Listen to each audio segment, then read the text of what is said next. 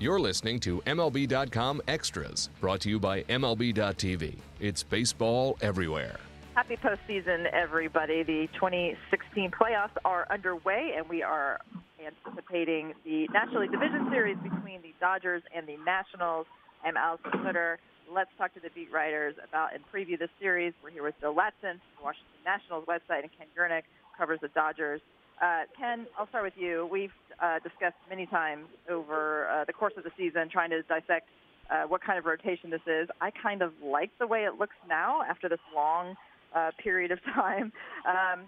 Obviously, with Clayton Kershaw being at the top, you can't really go wrong with that. But kind of how do you just look at those top three guys heading into the division series, facing a team like the Nationals? Well, Kershaw just seems to be getting better and better since he was hurt. Hill has been okay. You know, he was really good when he came back, but those blisters have prevented him from getting into a regular routine. Maeda actually, his last outing was not good at all against the Giants. So if there's a question mark right now, it would be him. And the assumption is that Kershaw comes back on short rest, as he often has in the postseason. But if he can't, or if he doesn't, for whatever reason, it would be rookie Julio Urias. So that's the way it sets up for this series.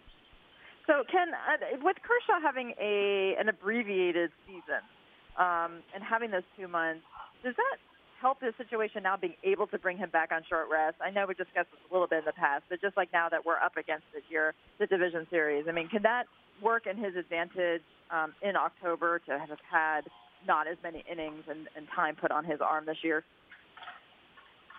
Well, I don't think it's ideal. I think they would prefer, to have 4 outstanding starters instead of 1 or 2. But I think it's what they consider to be their best chance to win. They've had mixed results in the past.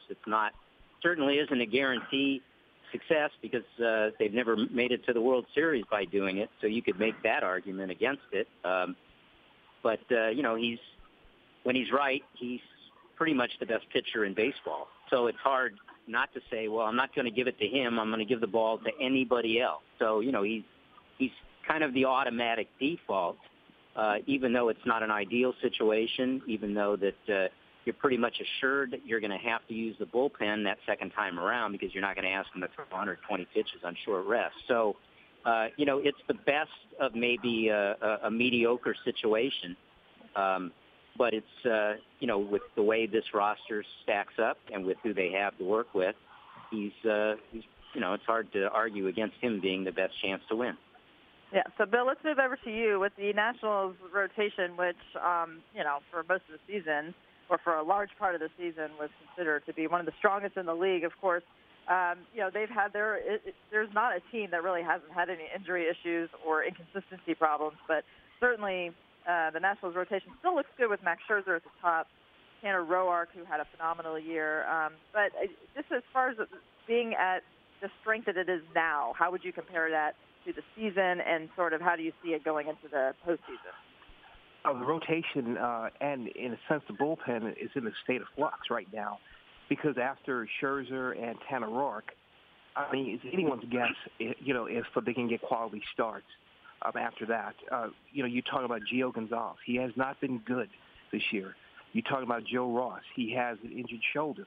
But, you don't know if he's healthy enough to go 7 innings. He has yet to go 7 innings since he came back from his shoulder injury. So, I mean, it's going to be interesting to see if Scherzer, for example, will he come back for Game 4 or Game 5, whatever, because the Nationals have never done that in the past. So, I hope Scherzer can pitch more than one game, but we have to wait and see. So a lot of, people that are paying close attention to these teams, to this series, have said that the bullpens could really factor into this. Ken, it's interesting because, the Dodgers bullpen is actually pretty strong. It's something that we really don't talk about a whole lot, but at the end of the day, it looks like a pretty decent bullpen. Do you kind of agree that could be a strength of the team heading into this division series? Well, it sure was to help get them this far when you consider all the problems that they had in the starting rotation with injuries and short starts, and they had to rely so much on the bullpen. and maybe games play out like that here in the postseason, which would make them, give them an edge. On the other hand, they've come into other postseasons in similar fashion, and for whatever reason, that seventh and eighth inning just became kind of a black hole for them. So, this year they have Joe Blanton, who's kind of reinvented himself to be the setup man, and he's done an excellent job all year getting the ball to Kenley Jansen.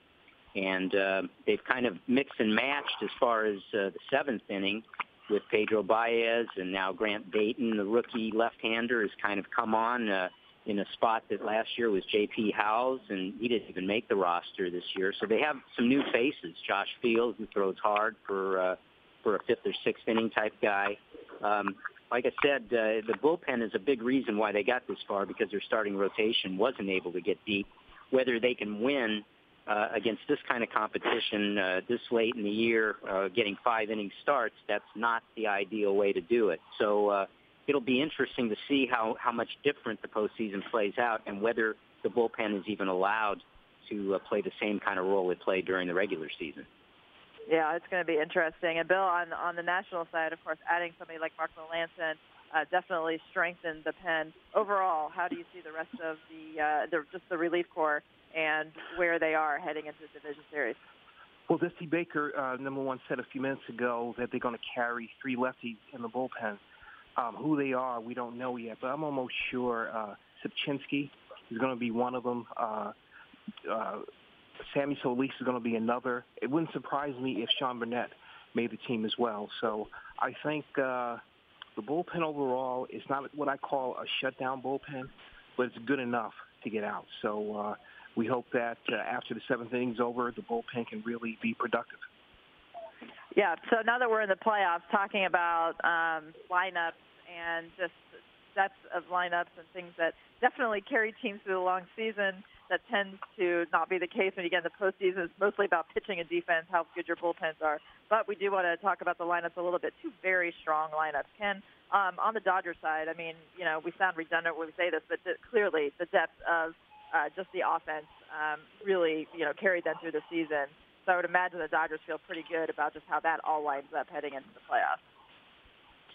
Well, they hit the score against right-handed pitching, and they don't hit and they lose against left-handed pitching. So there's your scouting report. So if I'm the Nationals, I put as many lefties in the rotation. They only have one, and as many in the bullpen as they can find, because the Dodgers haven't been able to figure out how to beat them. And the Giants exploited that, to the extreme the last weekend of the season when they swept them in San Francisco with three left-handed starting pitchers. And they weren't all Madison Bumgarner either. So it doesn't have to be an elite lefty. They've really, really struggled this year. But, they've gotten here anyway. So, they're about a 500 team against lefties, and they're much better than that against righties. Because of that, they feel that offensively they match up well against what the Nationals figure to throw at them. So they're kind of happy about that. And they seem to be, for all the injuries they've had during the year, they seem to be right now healthier than the Nationals. So they feel they might have caught the right team at the right time. Going in, that's how they think. We'll see what happens when the bell rings. But, offensively, they've gotten 3 or 4 players with 25 home runs or more, and so they can slug. But, Dave Roberts said really slugging is what he worries most about from the Nationals. So they're not a team that just relies on the home run. They're pretty deep, top to bottom, as long as everybody's hitting. And for most of the season they have. They seem to go in slumps all together at once, which is not what you want in October, and it's what happened the last week of the season. So, you can look at it both ways. They do feel like they're catching the right team at the right time, and maybe the Nationals, after watching the Dodgers in San Francisco, feel the same way.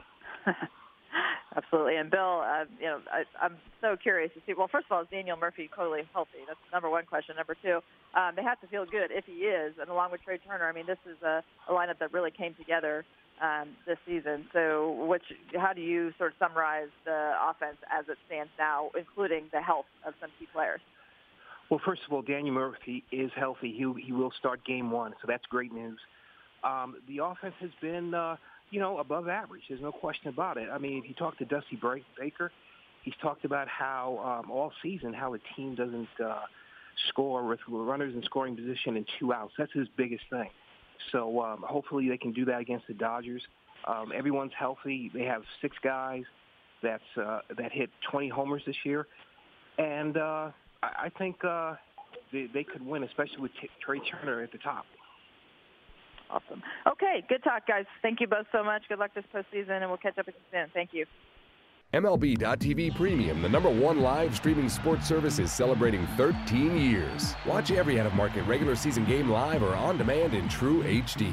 Real-time highlights, live look-ins, pitch tracking widget, and more. MLB.tv Premium includes a free At-Bat 15 subscription. Watch live baseball on over 400 mobile and connected devices. Watch at home, in the office, or on the go every night on every device. Blackout and other restrictions apply. Visit MLB.tv for details.